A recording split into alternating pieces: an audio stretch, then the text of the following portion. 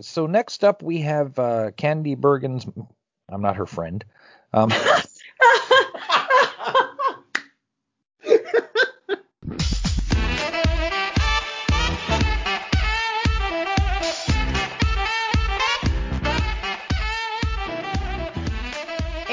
SNL, a look back at Saturday Night Live with your hosts, Matt, Dee, and Keith.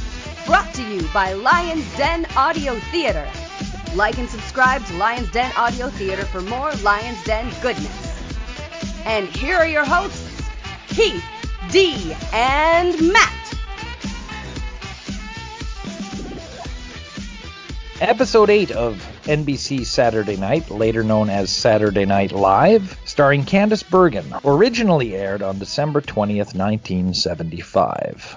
Season's greetings, Dee and Matt. Ho, ho, ho! Merry Christmas to you! Happy holidays! I'm sprouting Christmas cheer. Just for some context, folks, we are at the end of May. We are probably going to upload this in June, but somebody out there just might listen to this Christmas episode of Saturday Night Live actually on Christmas. Oh, I've got my sweater on and a mug of hot chocolate, and I'm nestled around the fire, ready to go live, pre-recorded. Don't ask me to re-listen to this anytime soon, because I'm just going to listen to it at Christmas.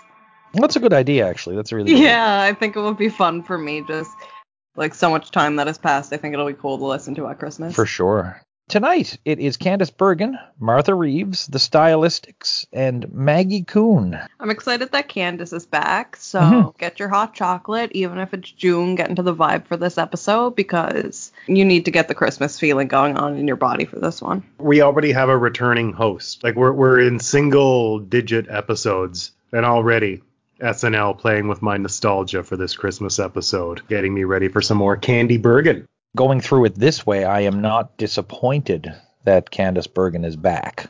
Yeah, everyone liked her so much, and I was in that group of enjoying her, so I have no complaints. So, cold open. It's Christmas Eve at the White House. Chevy Chase as Gerald Ford, or as I wrote here, Chevy Ford. He does a bit with Garrett Morris as the butler. Prior to that, he's playing the one Easter Carol, Easter Parade, but singing Christmas lyrics to it. Chevy continuously messes up, and he talks over a countdown that they're giving him for his annual Christmas message to the country. He hangs stockings upside down, stuff falls to the ground, and then he falls off the ladder, putting a star or an angel on top of the tree. This sketch has been replayed a lot. Probably the one I've seen most from Chevy's time as Ford. I thought it was funny when he goes over the Christmas tree and he says he's going to trim the tree, and then he literally snips a ball off of it. So stupid, but peak humor at the same time. Yeah, this is SNL highlight reel. And when it came up in this episode, fresh, I laughed again. Chevy kills the physical humor. He continues to grow on me. And I thought Garrett was good when they were doing the countdown for the TV. That was my favorite part. I was in stitches. And the man that played the director was the stage manager for the show. His name was Joe Disco. And he actually remained with the show till 1996 as the stage manager, and then passed away just 2 years ago at the age of 90. This fall is the worst I've seen. That was a Jeff Hardy ladder dive. It stressed me out a little bit. I was like, am I watching wrestling? Next up, we have Candice Bergen's monologue. Just a short deal. She mentions she had a great time last time she hosted, and she's really happy to be back. And she thanks Lorne Michaels for creating a show with a lot of special people. A special show with special people, she says. It was short and sweet, but yet I liked it. There was nothing to it, but it was nice. Bit disappointing for me. I like a monologue. I like it to at least exist. This one didn't even exist. She came out looking good as hell. Yeah, but it's not a monologue. She just came out looking good, and then she was like, "Here's something else." Well, it's a variety show. I guess I like a monologue. Right off the bat, musical guest Martha Reeves, who was the front woman of Martha and the Vandellas. They were an early Motown powerhouse. Songs like Dancing in the Street, Heat Wave, Nowhere to Run, that was all Martha and the Vandellas. And Martha sings Jackie Wilson's Higher and Higher. This was good. That dress was absolutely iconic. It was gorgeous. It was slamming. I loved it so much. I expected the first song that we were going to hear to be a really, really Christmassy song, but it wasn't. And I liked that because it kind of kept me in the SNL vibe at the beginning of it. But they also gave us some snow. They gave us the Christmas visuals, but they didn't drown us in like Rudolph the Red-Nosed Reindeer right off the bat. I like that. I also appreciate not being drowned by Christmas for the first Christmas episode that I watched in the month of May. Whenever you listen, Godspeed, happy holidays, hope all is well, get your nuts by the fire. This was just a hot performance to open the show. She looked incredible, as Dee already mentioned. My only problem with this really is that I don't think it helps the pacing of the show to have a musical guest first. I think that is a mistake that they successfully correct. This song is a notoriously hard one to sing, and it's Jackie Wilson's song, and I'm a Jackie Wilson fan. This was the best cover of that song I've ever heard. She did great, and I give kudos to the dress as well. Well done. How can she look so good when she's singing? So many people have singing faces that are just not flattering. She looks so good the whole time she is singing. I like her. Absolutely. It's effortless. She's just looking for the camera while she's doing it. I guess Candace picked a better musical guest this time, if we're putting Esther Phillips on Candace. Yeah. Once upon a time, I heard that Saturday Night Live hosts got to pick their musical guest. True or false? There are ones that are definitely confirmed, like Candace Bergen did pick Esther Phillips. Richard Pryor did pick Gil Scott-Heron. Paul Simon picked Paul Simon. There's truth to that, very much so. And Robert Klein said he picked Loudon Wainwright on the show. Yet I don't know if George Carlin picked Billy Preston. You know what I mean? Yeah, okay. Bit hit and miss on it. Yeah, so I'd say maybe in the original context, they were like, is there anyone you would like as musical guest? Candace Bergen is a huge Motown fan, as was Murphy Brown. That was Murphy Brown's shtick, was Motown. Mm-hmm. So this makes complete sense to me. Remember when they ruined the show by giving her a baby? She sang Natural Woman into the camera at the end. Murphy Brown episode. I always remember watching that with my mom. And then Selma parodied it when she got the, was it Jub Jub? Yeah, Simpsons did it. The iguana. Yes, Jub Jub. Yeah. One thing I noticed you notice it watching a lot of old TV versus new TV. Back in the day, audiences clapped. And they didn't woo and woo all that foolishness like they do today. You know what I mean? Yeah. Like they would say, here's the Tonight Show with Johnny Carson, and out walks the biggest star on television, and people are just clapping. Nowadays, people scream until their throats are raw, like they're at a concert, like. And for anyone at all. Like one time I remember it was David Letterman, but I remember one time on Dave Letterman there was like a 5-year-old kid who did something with potato chips or something like that, something with snacks. And the audience was like squealing for the guy like he was the Pope or something. And so when you hear woos in the olden days, it means something. And Martha Reeves got a ton of woos. Modern television audiences are the real stupid human trick. That's right. Now we're cooking with gas. At Mel's Char Palace. Oh, yeah. Our first commercial of the evening, Dan Aykroyd and Gilda Radner, but mainly Dan Aykroyd, talking about Mel's Char Palace. What can you do at Mel's Char Palace, guys? They give you the saw and you cut the meat. Over 3,000 stunned. Yeah. Yep, pick your own cow, stun it, kill it, and cut it, and cook it. Real modern thinking, real farm to table, fresh, good cooking. That I love competition cooking shows like MasterChef, Top Chef, Hell's Kitchen, anything like that. I devour it like it's problematic drugs. This really feels like fresh farm to table for me. And my gosh, I mean, talk about knowing where your food is coming from. Dan is so intense in this. It's so funny. Yeah, the look on Gilda's face with the chainsaw. For my dollar, Dan Aykroyd is the funniest of the original not ready for prime time players. Seeing him do this character with such gusto. It makes me not only look forward for things to come, but also make me look back and appreciate stuff he's already done. Like when he does the detective, looking in the bowls with Belushi and being all disgusted during Land Shark. You know, when he was on the crime scene photographer, he does these characters so well, and there's a reason he's my favorite, and shit like this is just a big part of it. It's the fast talking, it's the greasy look, and the voice. He's got it all down. He's killing it. Yeah, this has the fast talking salesman, but it's a different fast talking salesman than Of course. some of the other ones. This is hilarious, and this is another one that made a lot of highlight reels over the years. Our next one is Parents' Worst Nightmare. So Dan Aykroyd and Jane Curtin are an older couple sitting at home, assumed in the evening, and they're waiting to hear from their son. And they get a call from their son, played by Chevy Chase, who says he's been arrested for killing 26 boys. We don't hear exactly how, but it has something to do with sniffing glue. Curtin, who didn't really hear the full conversation, just got the Aykroyd side of it, just hopes her son isn't arrested for marijuana and is quite relieved that it isn't. This was a performer's piece. Chevy's nonplussed bit about getting arrested, and Aykroyd's, again, fast-talking responses. It certainly wasn't the best on the show, but I like this one. I loved it, and sometimes I feel like when white people's children do horrible things, I feel like this is how their parents genuinely react. They're just like, oh, well, you know, he was still a good boy. I can see why he did that, you know. He's always a good boy. Yeah, it was funny. Got a laugh from me. I loved it. This is really, Chevy Chase pulls off the detached. I would buy Chevy Chase playing a serial killer in a dramatic role after seeing this sketch. Where is that? Where was Chevy Chase in the Ted Bundy biopic? Where was he in that Beetle? I mean, they even almost have the same hair. They're both handsome. Anyway, neither here nor there. The point is, both acts, Aykroyd and Chase, at the top of their game. But this is Chase's sketch for me. Loved his detached serial killer cool. Killing all those boys. And they were Southern. Too. Oh, well, it doesn't matter. No, I just mean it's a different accent from the game.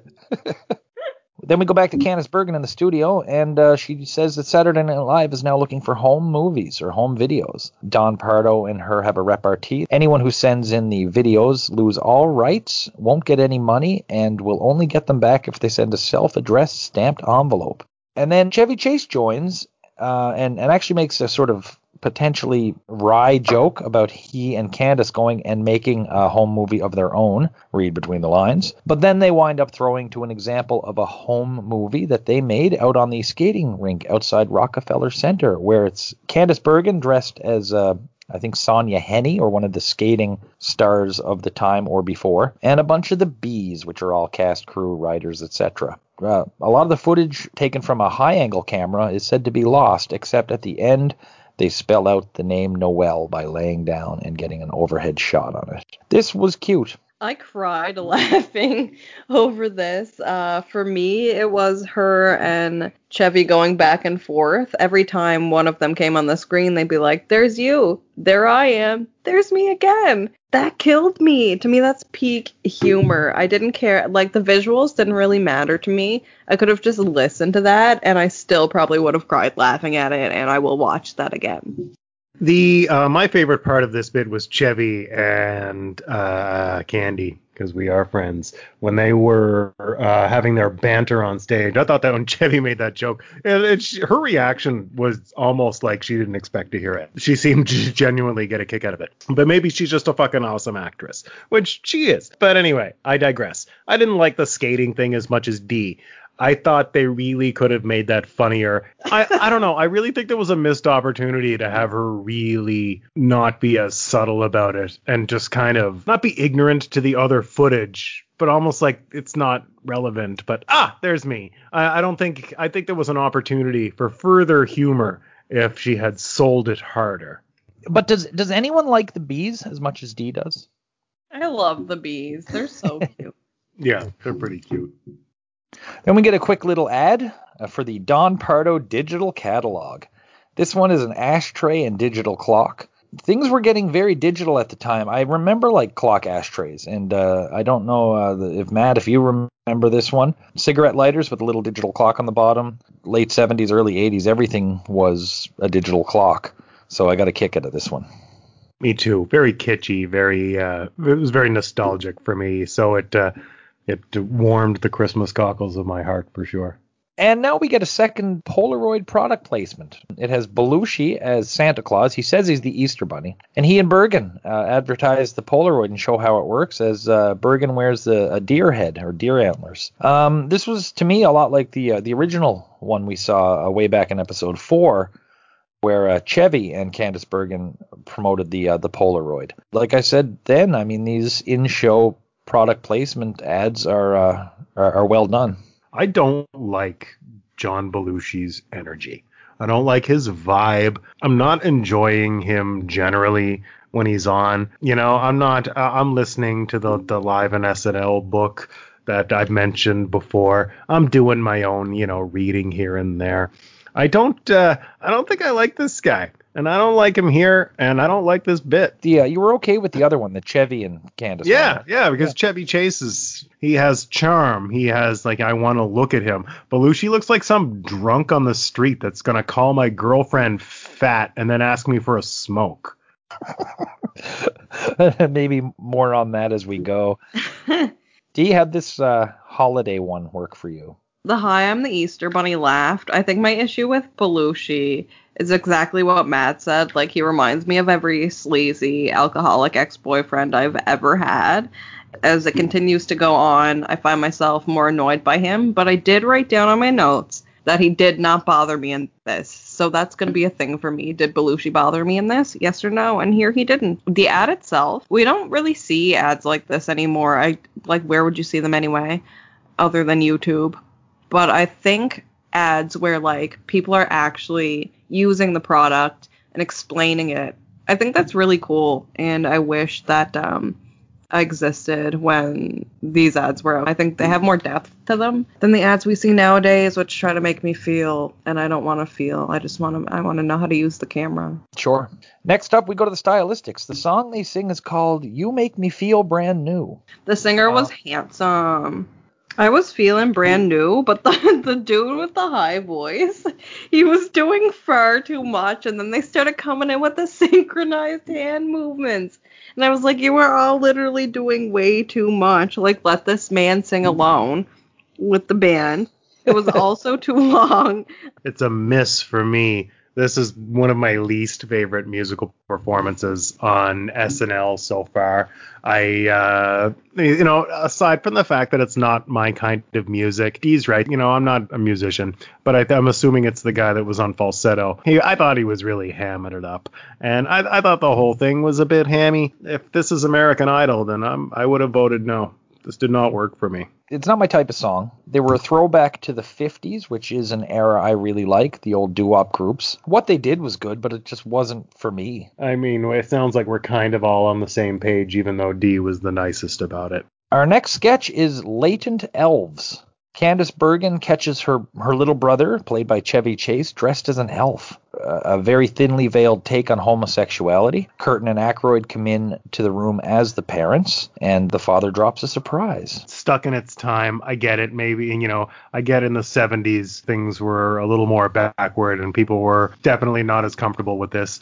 And you know what? It's not like an offensive sketch, and I get what they were trying to go with it, but it doesn't work. It's aged terribly. I thought it was a little bit funny. It definitely went on too long. By the time it ends, I think it kind of redeems itself because Dan and Chevy kind of vibe at the end as elves together. But obviously, I'm looking at it through a different lens of me fantasizing that this is a cute gay sketch when it's making fun of it.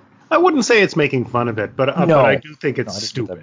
Yeah, I didn't get the vibe that it was making fun of as much as sort of trying to, in a 1970s way, promote being yourself. The root of the problem here is the root of the problem for me with a lot of these early sketches. There's no jokes. It's like they've got an okay setup, but you didn't fucking write any jokes for it. Yeah, the whole sketch was the joke, and it fell flat. Yeah. So then we go to Weekend Update. All the regular stuff, the Gerald Ford stuff, there's flat jokes. The highlights of this for me were the courtroom drawings of Lorraine Newman at Times Square waiting for the ball to drop at the wrong time and the wrong day. They tried to go to Angola via satellite, and they wound up talking to some guy named Angelo who was making a pizza, and they were just showing some guy throwing a pizza up in the air. And Emily Litella on firing the handicapped instead of hiring the handicapped. The money shot joke for me in this one was Chevy Chase saying, let's take a look back at 1975, and he looks back at the numbers 1975 on the screen. This one was, the timing's there, the writing's there, but it wasn't a great weekend update for me. Yeah, the brief look at 1975 was definitely the peak of this for me. Nothing else was really funny to me. So I'm going to take this opportunity to guys shit on somebody a little bit. I really think Lorraine Newman was wretched in her correspondent role. I thought her voice was stupid. I thought her acting sucked. And it was so bad, Keith and Dee, that when I saw it, I was like, what have I enjoyed Lorraine Newman doing so far? And you know what? I couldn't think of anything. That's how bad I thought she was in this correspondent role. Really wretched performance. Hated it.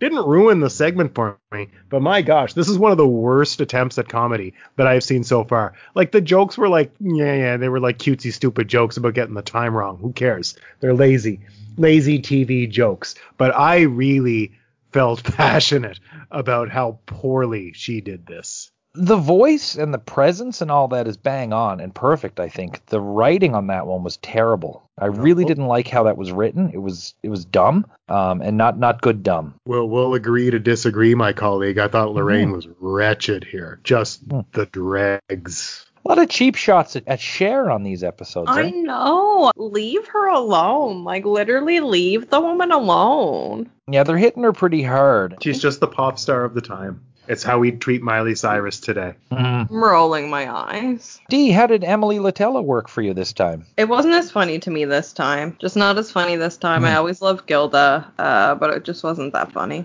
I agree with Dee on this. Yeah. It was just the same joke again. And like, okay, you're doing it well, but you can still do the same character, but, write another joke. We'll see the character a lot, and it's always the same joke, but I'm wondering timing it out. I would spread it out, not back to back to back like this. And Garrett yells. And is that still working? It works for me. Yeah. It worked for me this time. So it's coming down to personal taste too a lot, because Garrett I did find funny again, and yet everything about the Garrett Morris segment can be said of Emily Litella in some ways. Same joke, same. So it's just interesting how certain elements are there and certain elements aren't for certain segments, I guess. And I think, Garrett's is such a quick joke too. Like that Gilda Radner's bit was just too long. With Garrett, I know that, okay, this is just going to be funny for a few seconds. I don't have to sit through what is an obvious, awkward misunderstanding for 2.5 minutes. Then we go to a quick ad. It's Candice Bergen as Princess Grace Kelly does an ad for Turn Off Tarnish Remover, and she dunks her crown while still on her head in the mixture. And 2 armored soldiers, played by Tom Schiller and Neil Levy, come up and put their arms in, and they're impressed by Turn Off.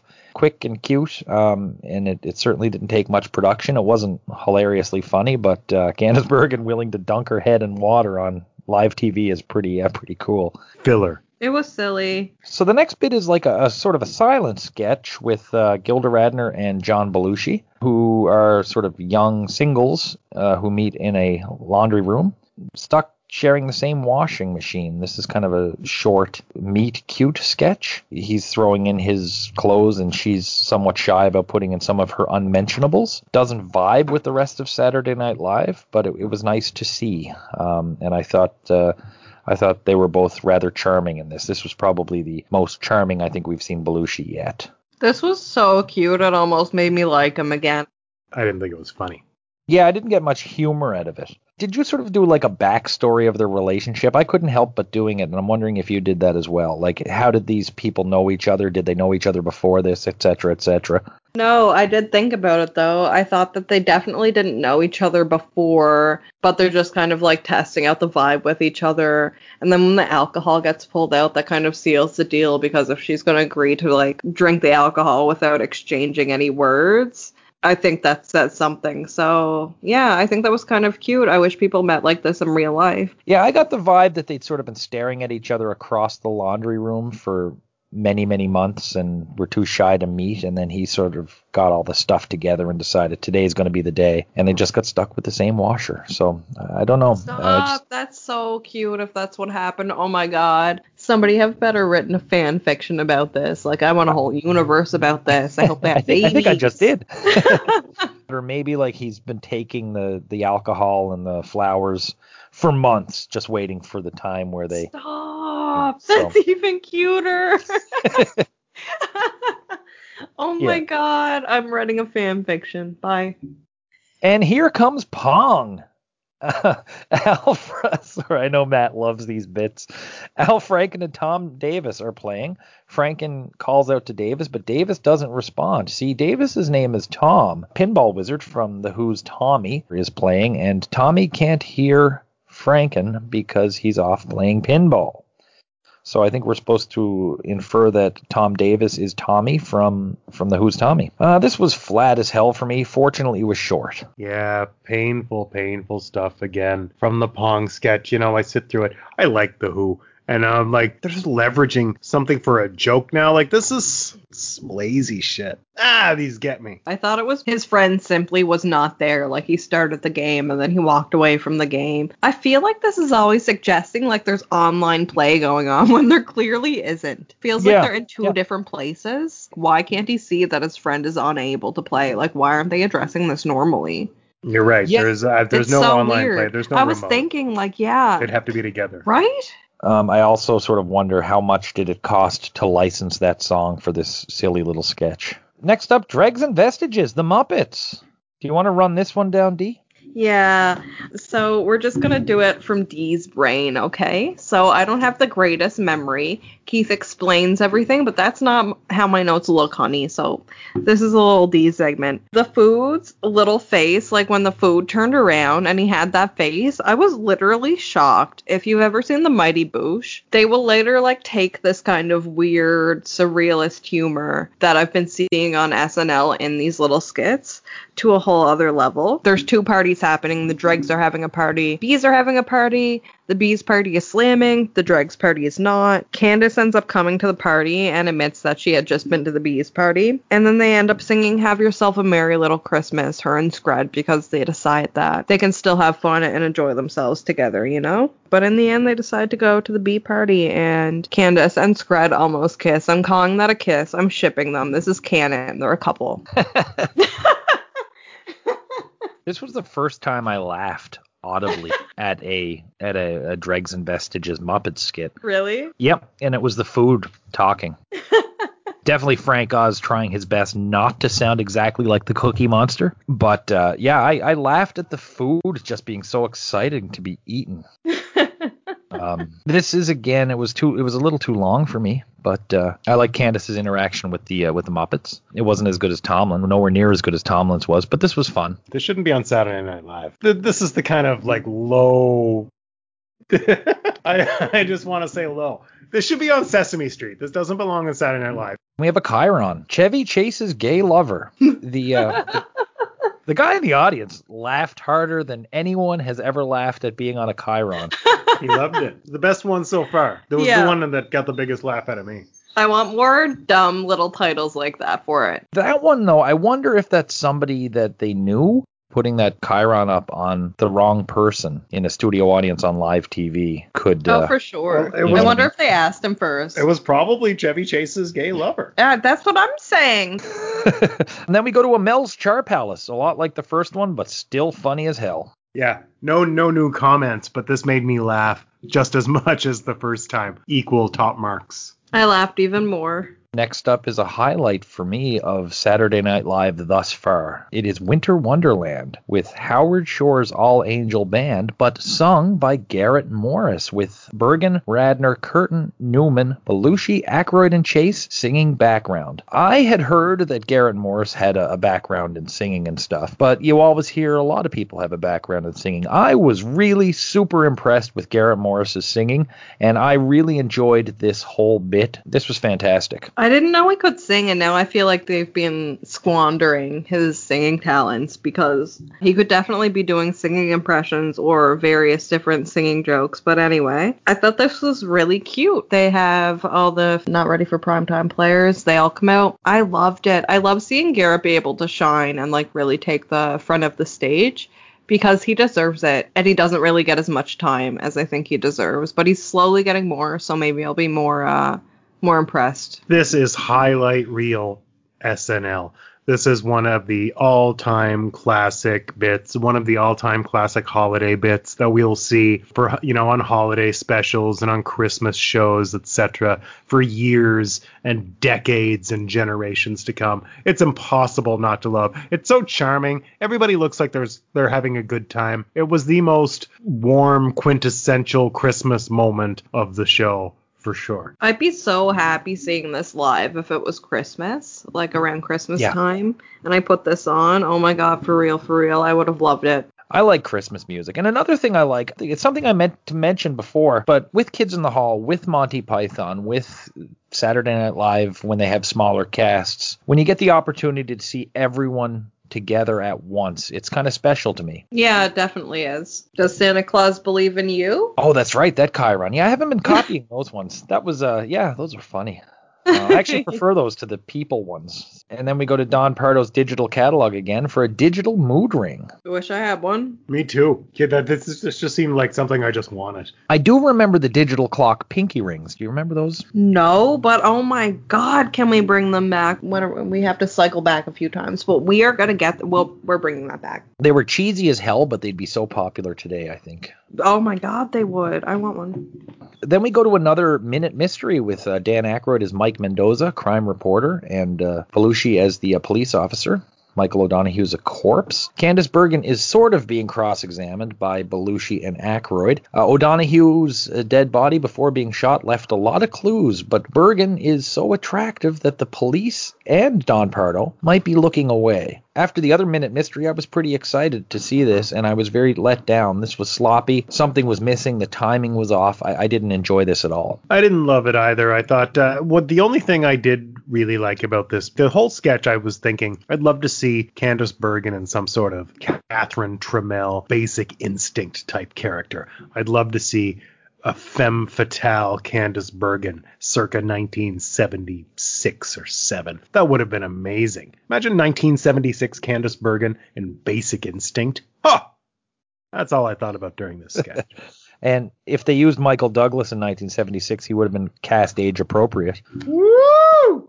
For me, the peak of this is when it zooms in on the book that says wall shrinkage. Like an entire book about wall shrinkage. There's so much to unpack there.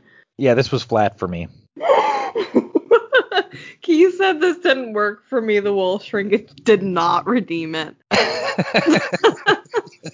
And we go back to Don Pardo for the digital gift catalog. This one is a digital suit. I have not seen any of those before, but a suit with a digital clock built into I think it was the vest. Another product I would buy in real life, probably, unfortunately. These seem quite real. So, I mean, I'm into them. They're funny. And then Martha Reeves with a very powerful version of Silver Bells. It was an excellent job. Yeah, I thought this was great. Silver Bells, I've heard 1 million people sing it. I'm used to hearing like grade school choir sing Silver Bells, so this was really refreshing to me. I think she has a dope voice. Yeah, she's a great performer. This was just kind of like some ho-hum Christmas TV carol stuff. Yeah, is she a good singer? Of course she's a good singer. She's not looking to break records here right now. She's out here to do a serviceable job on television. She's a natural talent, but she's obviously doing it effortlessly. But I mean, she's so good that just makes it good anyway. I don't know. It just wasn't special. I didn't think it was special.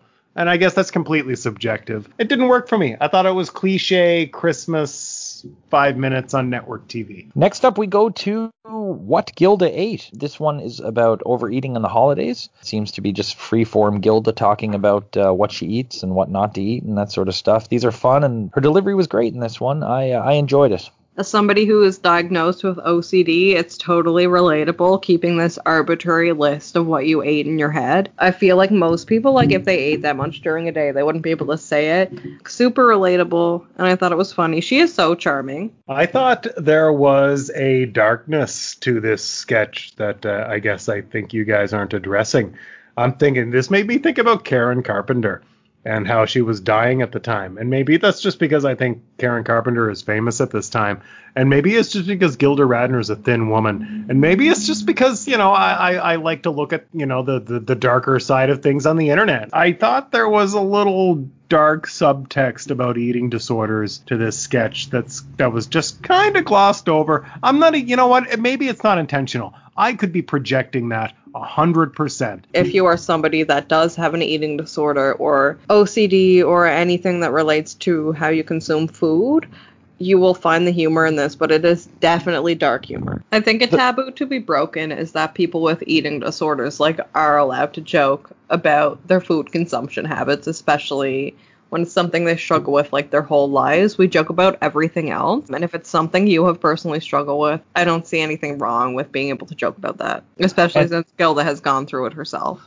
Yeah, and there are passages in the Live from New York book and in Gilda's book, It's Always Something, that deal with her ability to joke about it. And even the other staffers' reactions to it. So it's, they're interesting reads. Our next bit is the Fritzy Kringle cooking show, with Lorraine Newman as a Swedish cook making cookies. What could be a full load of cookies actually winds up just being one or two of them. Newman is virtually unrecognizable in this costume. And it's just makeup and hair. The voice was funny. I think she lost the audience at one point, but she definitely won them back. I liked this. It was good to see Lorraine Newman in a spot by herself, but I don't know if this hit as hard as it could have. Disagreeing on this end, I'm afraid. And you know what? I'm going to take the opportunity to double tap. Lorraine Newman sucks in this episode. I thought she sucked in Weekend Update, and I think she sucks here. I need Lorraine Newman to bring something to the table right now. I don't know who wrote this. I just didn't think it was funny. I don't know if I can blame her for that, though, because I think she did exactly what they asked her to do, but it wasn't funny. Yeah, I don't know who wrote it, but the character was one she had been doing beforehand. At some point I read that the Fritzy Kringle was a character she had been doing, but instead of being a cook that eats everything, she's a cook that uses really bad ingredients. So then we go to another Mel's Char Palace. Same basic thing, but again, loved it. 3 for 3. Loved it. Then we get a Chiron. A gentleman in the audience is Edgar Bergen's woodcarver. And he does look like a woodcarver, the man that was in the audience. I don't know who that is. This one didn't land for me. I don't know who that is. I don't even remember it. Oh, Edgar Bergen is Candace's father, and he was a super famous ventriloquist. Oh, that's really cool, actually. Yeah, Charlie McCarthy was the dummy. Oddly enough, the ventriloquist and his dummy were huge radio stars at the time. Now, ventriloquism on the radio sounds ridiculous to me. That's cool. Good for ventriloquism. Next up, we go to an interesting segment here with a lady by the name of Maggie Kuhn, and she had a good repartee with Candace Bergen. This was cute, but a white woman acting like being old is the same as being oppressed for other things doesn't fly with me. Like, everybody gets old unless you die from something else. Like, it's something that you're guaranteed to have. And I understand that nobody should be forced to retire if they're still able to continue working. But trying to make yourself like a minority group when you're a white woman, like, what are you doing? Like, what is the point of this? I just don't understand. They could have, like, put a black person on. They could have put an Asian person on. Like, they could have put, I don't know, a gay person on. Anybody else to uplift people, because I don't think old people are the ones that were sitting there needing to be uplifted. I think they have done enough of their life to probably not need this other old woman being like, it's okay to be old. Complete posturing by SNL. What do we got to bring an issue now to every episode? Because that's not what I'm interested in. SNL is here to talk about the issues. That's fine. But they do it through witty, concise humor in sketch format or via monologue. Don't trot out this old lady for sympathy points. This is stupid. They mentioned that you should, like, make a friend with an old person today, and, well, I agree, like, older people, my best friend passed away, and she was so much older than me. You're acting like old people, like, can't go out and make friends. Like, why do I have to reach out to an older person out of pity? Like, that's not very respectful of me. I'm not going to do that. You know an old person who doesn't answer me at all? Candace Bergen to my DMs. So Candace Bergen sends to a home video of people meeting at the airport that was taken by some of the SNL staffers. It's people at, I guess, one of the New York airports greeting each other for the first time in a little while. So, Dee, what do you think about this one?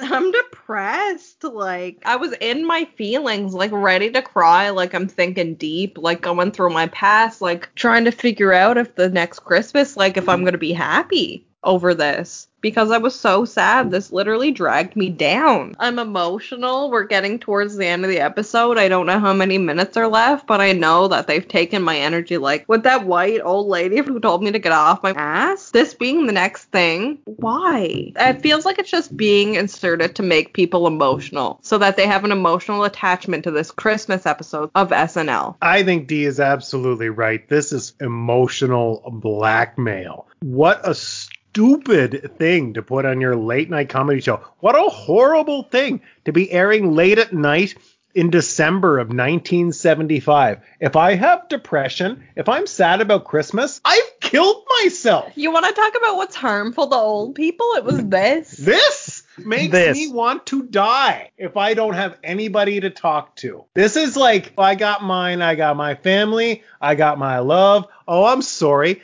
Do you, person that's watching network television in the middle of the night in December in 1975, do you not have anybody, sir, in the middle of the night here on a Saturday in 1975? That's what this sketch says to me. So stupid. Waste of time. Oh my gosh. So just wildly inappropriate for Saturday Night Live. To me, this was such a bad way to end Saturday Night Live that it was almost funny. This was saccharine. And they're playing Homeward Bound by Paul Simon and Art Garfunkel. And Of course they are. You remember how much time Paul Simon got on his episode? Has Dan Aykroyd had that much yet? No. I bet you he definitely has not. Dan Aykroyd, the funniest man of 1975, across a series of episodes, not getting anything close to what Paul Simon got in his episode. I apologize to you both. I digress. I just really hated this. Miserable. And then we have the goodbyes where Candace Bergen and the cast and crew come out and say goodbye to the audience, and that's the show. Terrible way to end 1975. This is our last Saturday Night Live moment of 1975. Am I right? And you did this. Yeah. So that was how the show ended then. That was the literal end of the show. They gave us that old woman. They gave us that ending. And then they said, well, good luck in the next year. Candace Bergen will be back again. Sadly, Martha Reeves will not be back. She's still alive, still involved in music, and still touring both by herself and with a new version of the Vandellas. And a little footnote for Martha Reeves is she actually sat on the city council for Detroit for a term from 2005 to 2009. Maggie Kuhn had another 20 years of doing what she was doing. She passed away in 1995 at the age of 89. So let's rate the music. Dee. You know what? Martha's getting a 9 out of 10 because she gave us Silver Bells. And we deserved that. She has a dope voice. What about you, Matt? 6 out of 10. Really not my kind of thing. A professional that is out there doing their job, but not really not out there trying to make anything legendary. That's fine. 6 out of 10. Yeah, Martha Reeves was tremendous. Garrett Morris was tremendous. The stylistics were good, not my cup of tea. So yeah, I really enjoyed this. I want to mention that I don't consider Garrett Morris part of the musical performances in my rating. Because Garrett would bump up the rating. Garrett's performance is a 10. And now let's rate the host, Candace Bergen. How'd she do on her second outing? 5 out of 10. This wasn't as good as the first time for me. I wanted to be hopeful, but it definitely felt like they were kind of milking her. And when she was on the stage, she was either kind of low energy or not really vibing with the cast, or the cast wasn't vibing with her. But she does vibe with the Muppets, so I'm getting the impression that she would prefer to vibe with the Muppets. I agree with Dee that this is a 5 out of 10. They did their best with her, just not as strong an episode. She puts effort into what she's in. She's also not trying crazy hard, other than her skating sketch was really good. But, you know, a lot of the times, like when she has the antlers on, I'm going to go 4.5 out of 10. Didn't really do it for me. She's better than this. Yeah, she was a lot better on the first one, I think. There was a lot of this episode that it was just her being her. I know she's better than that. So yeah, I mean she did okay. She wasn't a bad host, but didn't hit the way the first one did. Okay, your worst bit of the night. Yeah, that old ass white woman that came out being like, feel bad for me. I'm so oppressed because nobody is interacting with me at Christmas. Like, that literally sucked my mood down. It brought me down. I didn't need it. And again, I will say they went into the Christmas song, the Christmas ending after this with the people hugging at the airport. Like, they really made sure that I would feel like shit at the end of this. The worst thing I've seen so far this season is that schmaltzy airport shit. And I mean, I really didn't like Belushi this episode, so that's saying something. That just shouldn't be on Saturday Night Live. Yeah, agreed on the video. I hope I don't see anything like that on Saturday Night Live again as we go in the next 40-some years of it. That was the worst thing all year, and the worst thing I can recall ever seeing on Saturday Night Live that wasn't supposed to be funny, but just wasn't funny. This was dreadful. This was absolutely the worst way to end the show. So your bit of the night, favorite part of the night. Dan and Gilda with the chainsaw, no doubt, hands down, funniest bit of the night. One of the funniest things I've seen this season. Gilda's facial expressions were great. Dan is at his shilling best. And it's a commercial parody, which they do so well. Home run. Dan and Gilda redeemed this. They got a 10 out of 10 from me. Best part for me tonight was Maggie Kuhn. No, I'm kidding. We're all in agreement. Mel's Char Palace, all three of them, great. Dan and Gilda rocked it. And your star of the night. Dan Aykroyd. Dan Aykroyd. Dan Aykroyd. And I mean, on top of Mel's Char Palace, he did that bit with Chevy on the phone as the dad. Yeah. I wasn't a fan of the Minute Mystery bit, but he did his best. Okay, final grade on this episode. This was Christmas enough to make it a Christmas episode and funny without completely being inundated by holly and tinsel. Great musical choices. No Albert Brooks movie made me feel pretty good. Candice Bergen is good. She kind of sometimes has the feeling that she could have been a member of the cast if she'd so wanted. And a tour de force performances by Aykroyd and Radner. So 7 out of 10 from me. It was a 4.5 out of 10 for me. I'm not huge on Christmas episodes, so that's just, it wasn't going to hit for me super hard to begin with. But then also, I feel like because the episode was dragged so down in energy in the second half, like that really brought it down for me. And if it wasn't for Dan Aykroyd and Gilda, it probably would have been even lower for me. I go 5.5 out of 10 for Matthew. The reason why, the music, was not into the music this episode. Very talented singers, sure. You know what? It's not for me. Martha's out there just doing her job. She's not, I don't even think she's trying too hard. I just think she's that good. There was no monologue. Do not like that there was no monologue. There was really wretched ending to the show. And you know what? Then we had the Muppets. Gosh. The more I think about this episode out loud, the less I like it. 4.5 out of 10 is my final answer for this episode. Okay, so our aggregated score is 5.3. And IMDb said 7 for this one. So that is that's what I gave it, but going is that through about on our exchange rate? Yeah, it's a little low. We're a little low on this one. Okay. I you know what, I'm going to attribute that to it being Christmas. Yeah, for sure.